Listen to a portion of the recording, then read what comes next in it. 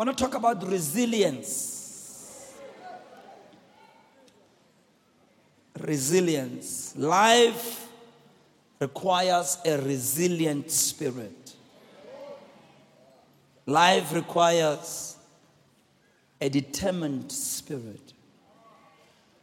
In order to move forward in life, life will demand out of you that attitude of resilience and determination. Let's define resilience before we go any further. The Merriam-Webster dictionary defines resilience as the ability to become strong. Look at the name of strong. The ability to become strong, healthy, or successful again after something bad happens. That's resilience. The ability to become strong, healthy, or successful again after something bad happens. You see, a resilient person, it doesn't matter what you do to them. Bazobuya. Resilience is the ability of something, second definition, the ability of something to return to its original shape after it has been pulled, stretched, pressed, or bent. So even if they've dented your life, even if they pushed you, struck you, did whatever, they left you for dead, but when they came back, you were on your feet again. They walked away with your project. They stole your idea. They broke your church. They stole money from your business. But when they came back, so that's resilience. That's resilience. Dictionary.com, I feel good saying that.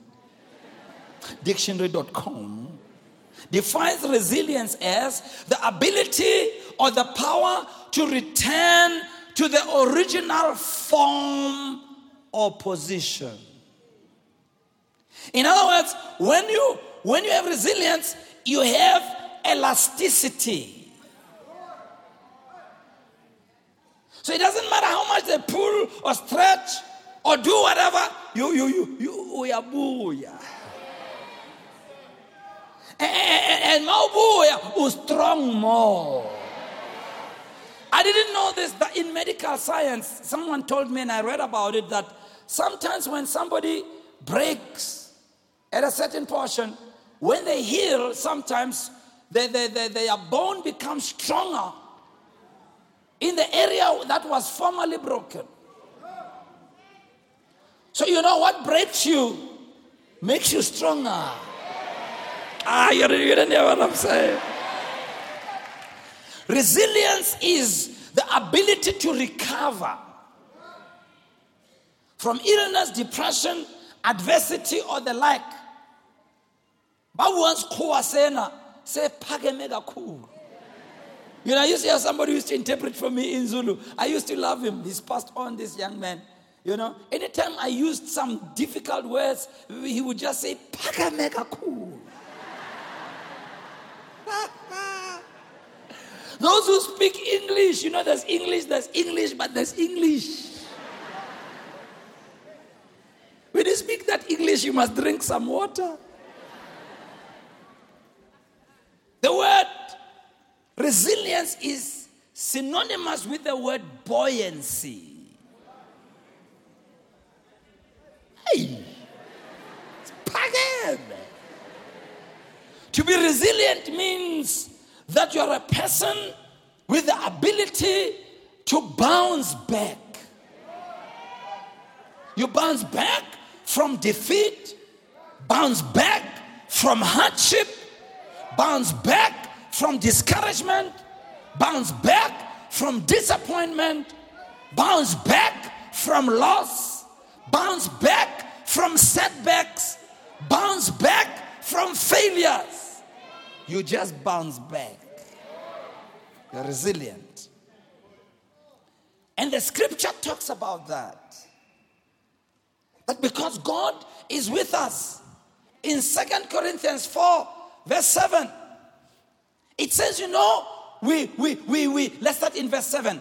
It says, we have this treasure in earthen vessels. In other words, we have this power, this anointing, but it's in a vessel that is not, it's in a container which is a clay container. In other words, when you look at the container, you couldn't tell what's inside that container because that container is so ordinary, it's so mundane, it's so basic, it's so earthly. He says that's what we are like. When you look at us, we don't look like much. When you look at our struggles and our problems and our issues and our humanness, we don't look like much. But my goodness, we are carrying some treasure on the inside of us. He says this treasure that's in us is in us so that the surpassing greatness of the power will be of God and not from ourselves. In other words, the way we are so weakly and so mundane, it becomes evident when great things happen in our lives, it wasn't because of us.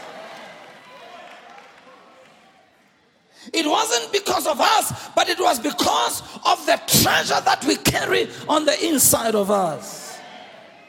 Here we are, 34 churches. It's not because of our great planning and our great whatever. We have this treasure. I said we have this treasure. What is that treasure? The treasure of the anointing of God. The treasure of the word of God. The treasure of the power of God that is inside of you.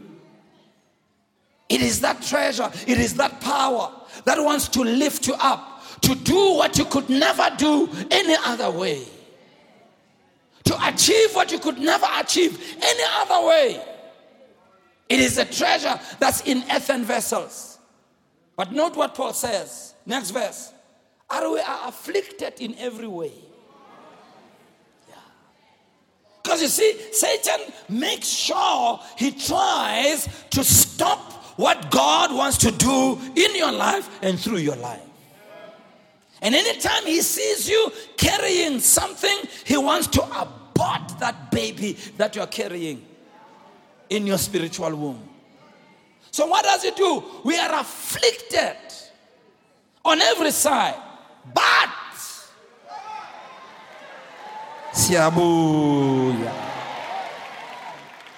we are afflicted, but we are not crushed.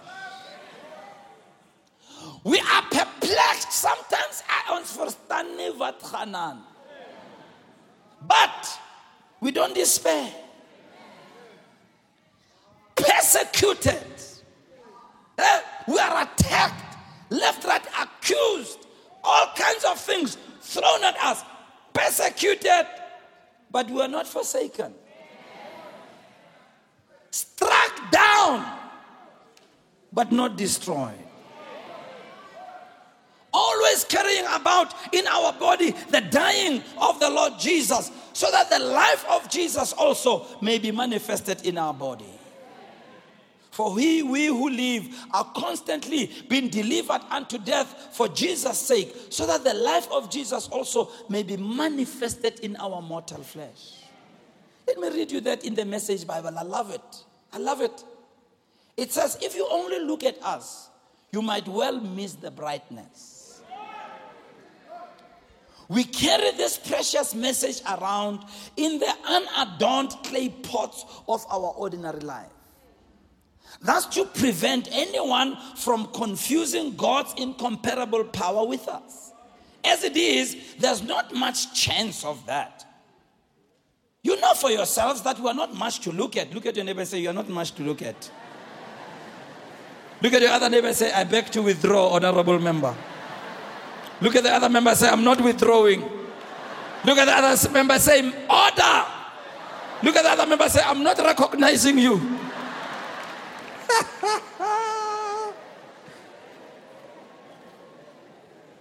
As it is, there's not much chance for us. You know yourself that we are not much to look at.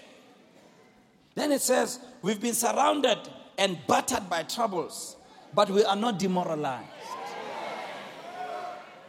Trouble doesn't demoralize us. Trouble doesn't neutralize us. Trouble doesn't stop us from dreaming.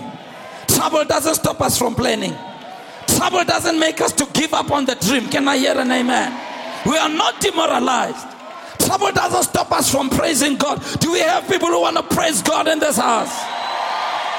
Trouble doesn't stop us from serving God. It doesn't stop us from going to church. I wake up and go to church. Even if I don't feel like going to church, I still go to church because nothing is going to demoralize me. We are not sure what to do, but we know that God knows what to do. He says we've been spiritually terrorized, but God hasn't left our side. We've been thrown down, but we haven't broken. What they did to Jesus, they do to us. Trial and torture, mockery and murder. What Jesus did among them, he does in us. He lives. Yeah, but he rose from the dead. He says, in the same way Jesus acted among them when they crucified him, he rose. When they crucify us, Jesus will make us to rise as well. We're bouncing back. We are bouncing back. We are resilient people. He says our lives are at constant risk for Jesus' sake, which makes Jesus' life all the more evident in us. While we are going through the worst, you are getting in on the best. Or somebody say, Shaba, Yaba, Yaba, Yaba. Let's talk about resilience for a while. What's this thing called resilience? When you look at it in terms of scriptures and our lives. Number one, resilience relates to the future. See, when you're a resilient person, it really doesn't matter what happens to me now. You'll still find me tomorrow. If you're not resilient, you will never be able to apprehend fully what God has in store for you. You'll never be able to see the fulfillment of your dream and your vision. Never. You see, we live our lives, watch this, Pastor, between two things. We live our lives between the fulfilled and the unfulfilled. Therefore, resilience is simply this. New development plus persistence equals resilience. So if you don't have resilience, you'll never be able to see new development in your life. But that resilience must be accompanied by persistence. Number two, resilience is getting up and going on another step after you have fallen. And Bazalan, don't be afraid to fail. It's all right. I see even the amens are not convincing. When you're a resilient person, even when you fall, I've always told you the story of our firstborn son in Katako when he learned to walk. We learned something from him. He learned to walk at 8 months and then stopped and then started again at 12 months.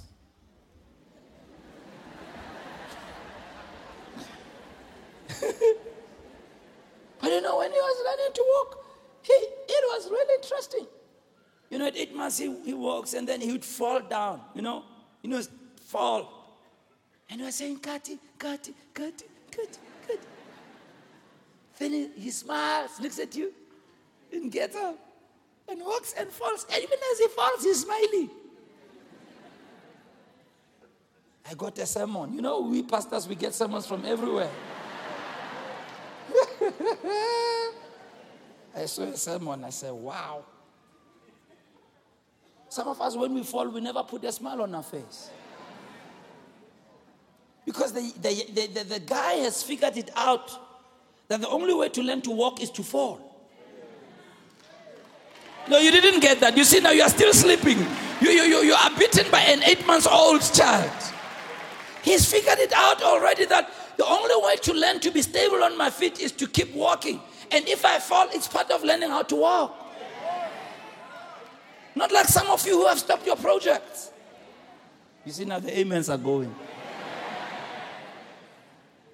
You've walked out of things because you made a mistake. Huh? Resilience means you get up after you fall. Proverbs 24:16. I love it. It says, for a righteous man falls 7 times. And what does it do? Look at the screen. What does it do? I can hear you, Grace Bible Church. What does it do? He does what? Yes. A righteous man falls 7 times and rises again. But the wicked, okay, maybe let's not go there. They stumble in time of calamity. In 2 Corinthians 4:9, we just read it now. I love it in the Amplified Bible in verse 9. It says, we are struck down to the ground, but never struck out or destroyed. Sometimes we fall, we bite the dust. Yeah. So right, put a big broad smile on your face after you've bitten the dust. You know, it's John Maxwell who says, you know that book of his he wrote, Failing Forward? If you haven't read it, go read that book. It's a good book, Failing Forward. I've never heard anybody talk about failing forward. Yeah. We think when we fail, we go backwards. No, you're going forward. Let me explain this to you, okay? Okay, let me explain. Let me unpack it for you, comrades, okay? Let me unpack it for you. Let me show you what failure does. You see, when you're going to start something, you have all the theory in your head. That I'm going to do this, I'm going to do that, I'm going to do. It's all theory. It doesn't matter what you say, it's theory you've never tested. Then when you start the project, then your theory doesn't work. So you say, I failed. Okay. So you go back and you start again. Now, note, when you start again, you don't do those things that you did. You start a new process and a different approach, and then it works. Now here it is. Here's another guy who hasn't started at all. Criticizing you that, oh, you failed. Born and now he's trying even for the second time. But remember, he hasn't started. He hasn't learned what you've learned. You're not hearing what I'm saying. So when he starts, he's going to apply the foolish principles you applied. And he's going to fail just like you failed. So between you and him, who is ahead between the two? I would rather fail doing something than become a spectator who does nothing. So when you fail, even if it didn't work, at least you learn what not to do next time. You already know that doesn't work. You see, this is for me the advantage of leading our pastors and helping them to start churches. Sometimes they come with this, bright ideas. And I say that's not going to work. And people who haven't done it, they look at you like, no, you don't know. I said, what do you mean I don't know? 33 years? You mean in 33 years, you mean I don't even know? See, the thing is, when you haven't tried something, you don't understand that it won't work. We tell young people, and I'm going to talk about it next year. I won't talk about it now, but I'll just give you a teaser. There are certain things that I think young people must start early to do. This is the old people who are saying amen. The young people are quiet. They are saying amen out of experience, even if they don't know. One of them is to teach young people to invest in the right things. I'm telling you. Now, you see, when I was younger, I even if they told me, I didn't believe what I was told. You see? One of the things, Pastor Anna, and I'm saying this lovingly, please don't judge me. Please, mercy. I'm saying it with a pastor's heart. Don't put other interpretations to it. Okay?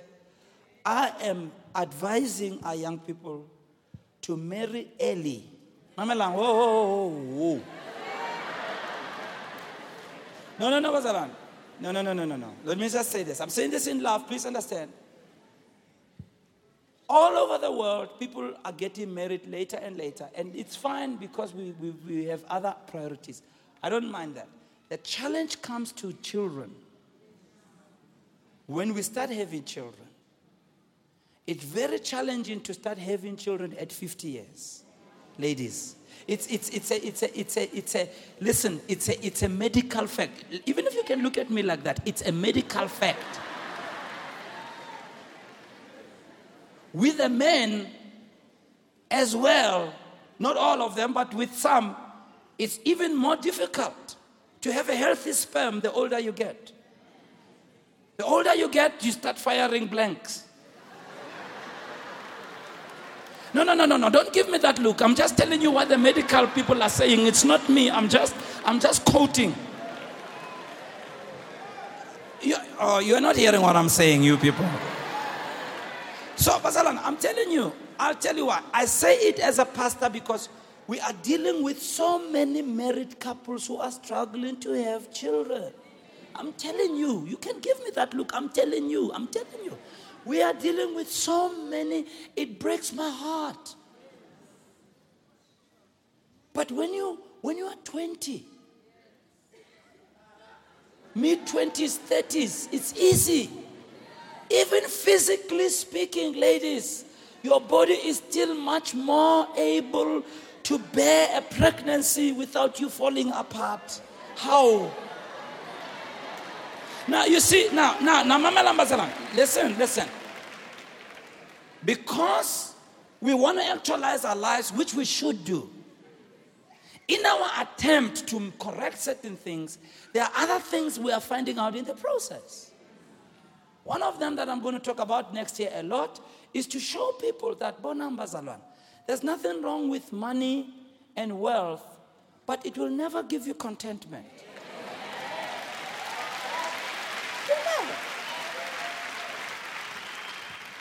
You thought if you bought a car, you'll be the happiest person in the world. You're only happy for 1 week. After 1 week, you went back to your same old, ugly, depressed self. But you see, if somebody who has a car tells you that and you've never owned a car, you look at them like, But that's not the point. That's not the point. So what I'm trying to say is that failure is an educator. It's an educator. It's an educator. Can I just say something? Now that I've started on this, I can't stop. Can I say it, my brother? Can you give me permission? You give me permission. They'll blame you, né? If I say something they don't like, they'll blame you. Just limon some more television. When I was working at Rhema years ago, it really struck me when I was interacting with a lot of white people. Because you see, the phenomenon of working families, both male and female, there's nothing wrong with it. But white people were much more ahead than us. Many of them. When I started working among white people, I found out something that I wasn't aware of. That many of them, as much as they were working, they either worked flexi hours or when they got into childbearing age, they raised their children, took them to school to a certain point and went back to working because they wanted to nurture the children at home. You don't like my sermon today. It's okay. I'm just talking. Now, Mamelang, I'm not saying it can't be done any other way. That's not what I'm saying. But they found out that there are certain priorities that are critical. That in spending time with your children and building good personalities out of your children in the early days is better than chasing a career. Okay, you don't like me now. It's okay. Same with us as leaders. I learned early, when my children were small, I decided I'll take them to school personally. I'll fetch them from crèche when they were at crèche. I go to the extramurals. I'll take off and go. And when I went to our children used to play tournaments. When I went to the tournaments, I'd find that, when they played these kids, their mother was there, their father was there, their uncle was there, their auntie was there, the whole family was there, supporting the child. Our black kids, they came all along. Nobody, not a single person came. Because their mother is working, their father is working, their father is trying to be chasing money and everything. And I realized, wait, what has happened to us? Now, because we didn't know that after we get the money and the big house, then our children are on drugs. Yeah, because we were not there for them. It doesn't mean it's always like that. But then we find that our children learned other stuff. They were parented by other people in our absence. There are some other voices that spoke to them, not us. So when you have failed in that, if you were to be given a chance to start again, hey, that's why the Bible talks about the wisdom that comes from the gray hair. The only school of wisdom is life. There's no university of wisdom. You learn it from, if I was to start a church again, there are things that I would do differently. I'm telling you. The way we are, thank God I've corrected on the way. But there are certain things when I look at them, I'm 10 years behind. Because I didn't know. Failure is good. Because it teaches you what not to do next time. Thank you for that hand. But it doesn't matter to me. But anyhow, thank you. And I want to challenge you, young people. Think about it. We've made mistakes for you. I'm not saying don't have a career. Don't misunderstand me. Go for it. Actualize yourself. But try to balance things. There are certain things when they're broken, it's hard to fix them. I was talking with one pastor in another place at another time in another country. It's a true story. He was involved in an organization that has it's an umbrella organization involving many churches. So he was elected as the chair, and he got very involved in leading the umbrella organization for 30 years. And 30 years later, he now comes back to his church to try and lead his church, and he finds that his church hasn't grown over 30 years. See? And he was saying to me, Musa, what you have done right is that you first of all grew your base to be strong. Pimville. To be a strong church. And when it's strong, only then did we start planting churches. Because you have to have a strong base. But you only learn those things with life. So now, if you've done it wrong for 30 years, imagine now when you start after 30 years. I've got things I should have started 10 years ago, I didn't start. But failure is good, and learn to listen to people who have gone ahead. To avoid the things. People who are hooked on alcohol, they'll tell you not to drink. Say, but the young people want. Today, the liquor has been sold to our kids. You watch them on television. They are selling liquor to our children. We tell them, don't go there. Say, no, you are depriving me of fun. I'm free. Born free. You say, no, you are born free. But don't do liquor. Don't smoke. Huh? Don't mess up your body. Keep a healthy body.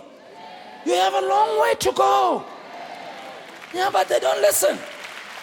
They don't listen because they don't know. Ask a guy who had to try and become dry and come out of being an alcoholic. Ask them. They will tell you what it is. They started drinking small.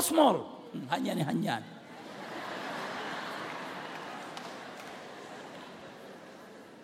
They started like that. So, or they started like, we're going towards Christmas time now. There's many people are going to be experimenting with alcohol. Yeah. But you see, you don't know. You only find out when you can't stop. That you should not have started in the first place. Yeah. So when you tell people stay away, he is straight-jacketed, he's not open. Hey. But you see, people who have failed, they'll tell you, Don't do that. Don't go there. Don't use your money like this. Don't do this. Don't even try to sniff anything of drugs, because you do it once, sometimes you're gone. Watch people. I was watching not long ago. I was in some institution somewhere in a hospital, and I was looking at this young man. My goodness, my heart broke. I was so broken. You can see, his life is getting out of him. You can see a young man doesn't know where he is, and he's in a condition where he's, and I walked away, and I kind of knew what had happened and whatever, and I thought, my goodness, if he had not started. Here's this young life, strong. You young people, giving yourself to all these things that are popular, that television is making it cool. You think you'll escape? You think the other people who went before you, they were too stupid. Sometimes you think, no, mina ngeke ngibambe lento. Mina ngiyazi ukuthi ngizobuya kuphi utsho. That's what they also said. Yeah. That's what they also said. There's many things I can talk about, Bazalana, but now that you're quiet, I think I'm going to continue on the same thing. Bazalana, I cry for our young people, I'm telling you. I weep. The opportunities that are there, the possibilities for them to build their lives. Some of these young people, they earn a lot of money. My goodness. But my goodness, instead of using it wisely, they use the disposable income into all kinds of things. And then I wonder, when this young guy gets to be 50, will he still be able to walk? Can he preach 2 services like me? Can they travel the world and do all kinds? Can they still jump? When they get to 50, no, Bazalana, I'm going to stay on this because I feel that our young people are being lied to. They're being lied to.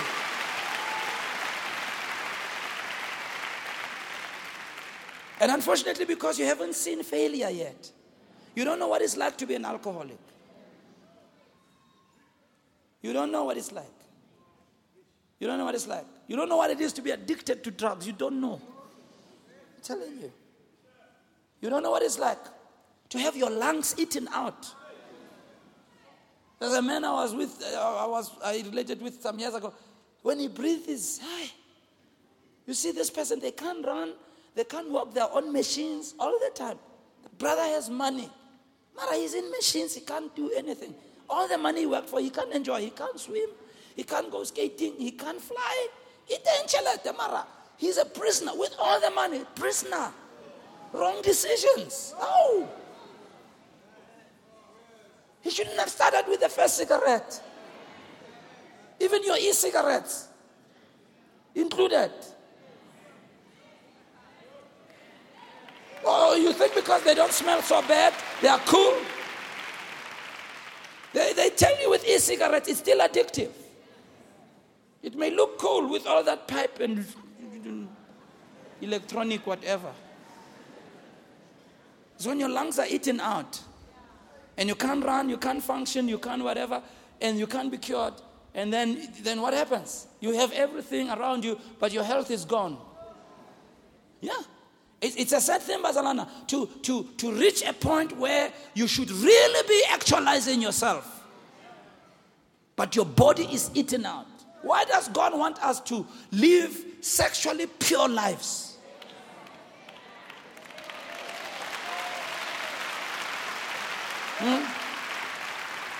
Why is God saying marry, husband and wife, marry, loyal, faithful, have sex with her, with him, your husband, your wife, male, female, wherever you want to go, however, how often, doesn't matter. God doesn't care.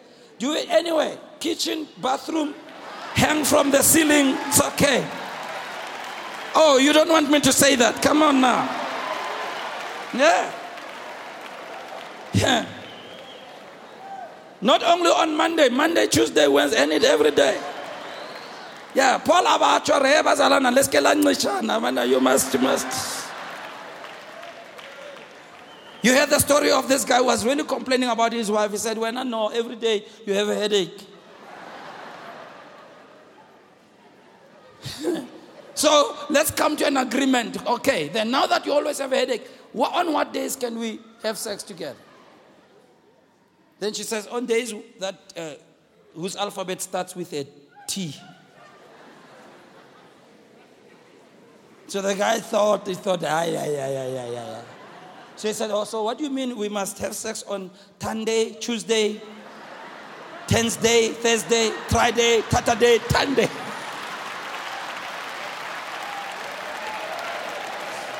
Some of you need a revelation to understand what I'm talking about.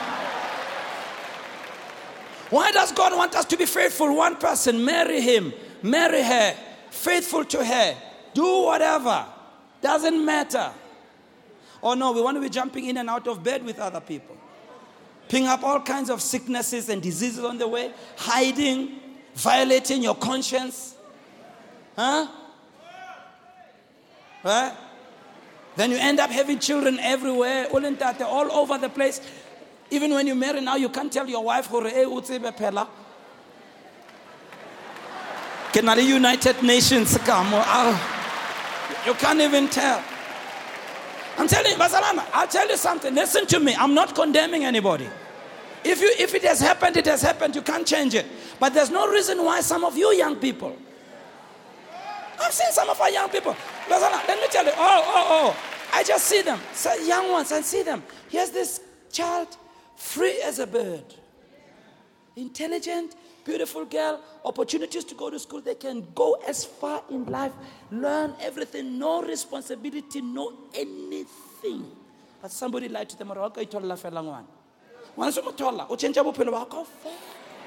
Yeah. You see him trying to manage a child, study, come on. It's not easy. So, no, don't get hurt now. Don't be angry with me. I'm just saying, when we've done it, it's fine. We didn't know. But there's no reason for those of you. And let's not lie to our young people. Let's tell them the truth. Let's not lie to them. Listen, young people. Children change your life forever. Once you get a child, that is if you're a responsible person, because some of you get a child, you leave them with your grandmother. So you'll never learn. Because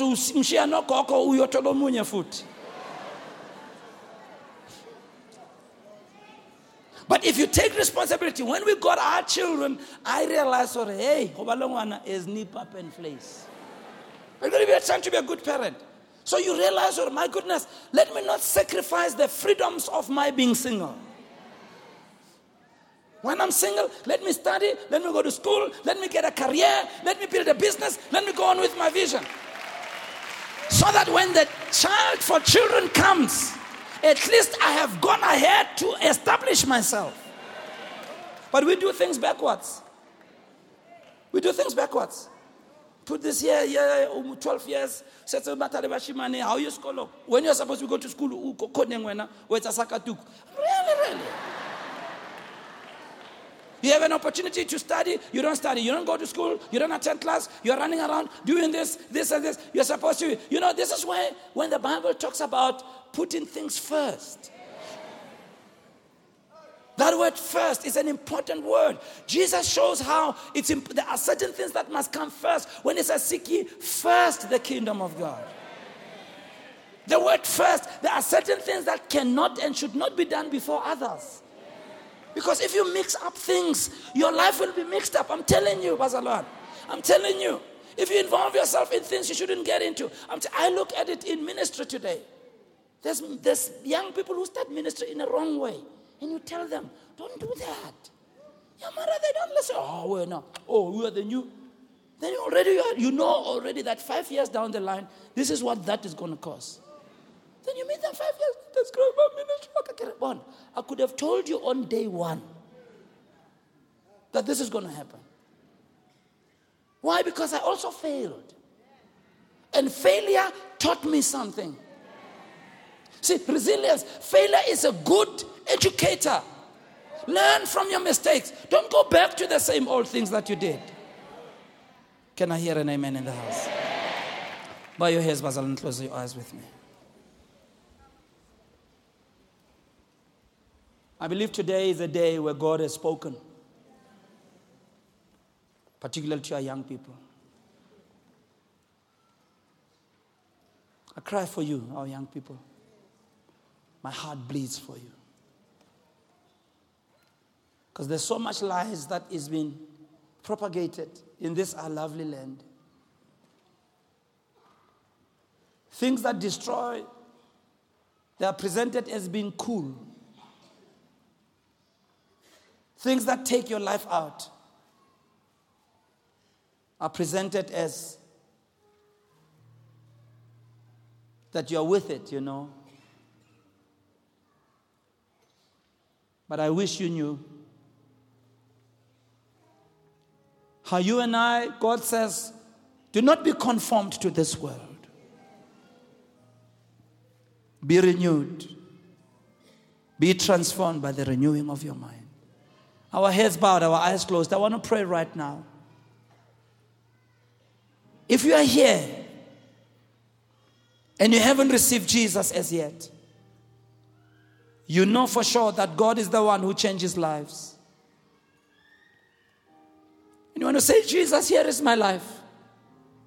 Broken as it is. All the mistakes that I have, but I know that you are the one who's able to change my life. You want to invite Christ into your life, that he should be the Lord and Savior of your life.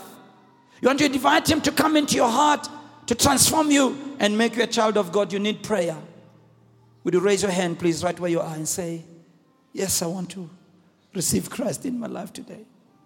Just raise your hand right where you are. Please pray for me, Mruti. My life is not where God wants it to be. Just raise your hand. Thank you for those hands. Raise it high. Don't be afraid. Don't be afraid. Don't be afraid. Here I come today. I bring my life without fear, without shame, without apology. God, I need your help.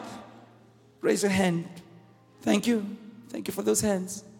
May I ask all those of you who raised your hands, would you please stand on your feet right where you are, please? Just stand. Right where you are, just stand all over this place. Stand on your feet. Thank you. Thank you. That's right. Just stand all over this place. There you go. That's right. That's right. Just stand all over this place. I want to pray for you. Even the people right at the back, I want to pray for you. Can you all just come to the front? Take all your belongings, all right? Your Bible, your bag, whatever you have. I want to meet with you in the front. Come, let's pray together. Come on. Thank you, Lord. Thank you for every one of you for having the courage to stand and come all the way here. You know, I know there's some who are still out there who needed to be here, but, you know, people allow their pride to kind of hold them back. But you know, when we come to God, God wants us to be honest with ourselves. I found if I'm not honest with myself, it's not going to help me. I can impress everybody else when deep down in my heart, I really know where the truth is. And you know, sometimes people will make you feel awkward for making the right decisions. They'll want to make you feel like you're not being cool, you're not with it. But you know, I realize when life is hard and when things are not working, all those people are not there. That young man I was talking about in the hospital, he was all alone on that bed. All alone on that deathbed. And all the friends who misled him and all the people who misled him were not there for him. It's even worse that when you die and leave this world, you're going to stand before God as an individual. And God's not going to ask you about anybody else. God's going to ask you about you. What did you do with your life? What decisions did you make? And when you've been afforded an opportunity to turn back to God like this one, it's good that you said yes. It's good that you didn't hold back. It's good that you were honest enough to say, I need help. I need God in my life. Things are not okay. And well done, therefore, for being here. All right. Let me lead you in a prayer, please. And I ask you to follow me in that prayer, all right? Someone else who's still coming, that's the way to do it. Well done, young man. Well done. Well done. Come on, if you're still out there, if there's still more people to come, come on. Come on. Hallelujah. Bless the Lord. I ask you all to follow me in the prayer, please. All right, pray after me. Make it your own prayer. It's a prayer of making a personal commitment to Jesus Christ. I ask you, the congregation, to join us in the prayer. As you, congregation, stretch your hands towards these precious people. Can we pray? Follow me, please. Heavenly Father, in the name of Jesus, I come to you just as I am. I invite Jesus Christ to come into my heart, to be the Savior and the Lord of my life. Thank you for hearing my prayer. Thank you for coming into my heart and for making me a child of God. Thank you for forgiving me all my sins. In Jesus' name, amen and amen. God bless you. All right.